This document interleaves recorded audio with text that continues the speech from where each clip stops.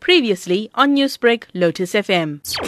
We note the presentation by the Department of Basic Education. However, we note it with reservation. We do not have confidence that the non-negotiables that the department had committed to deliver in our schools would be delivered before school starts. Those non-negotiables include, among others, delivery of water and sanitation facilities. We do not believe that they could be delivered within 2 weeks. Now, an education professor spoke to us recently. He said that educators must now be treated as frontline workers when schools go back. In terms of personal protective equipment, social distancing and sanitization, what would you like to see coming through in this regard? We would like to see this in our schools. The minister did say that this will be delivered in schools in the ensuring period between now and the day of the opening. However, there are other bigger things.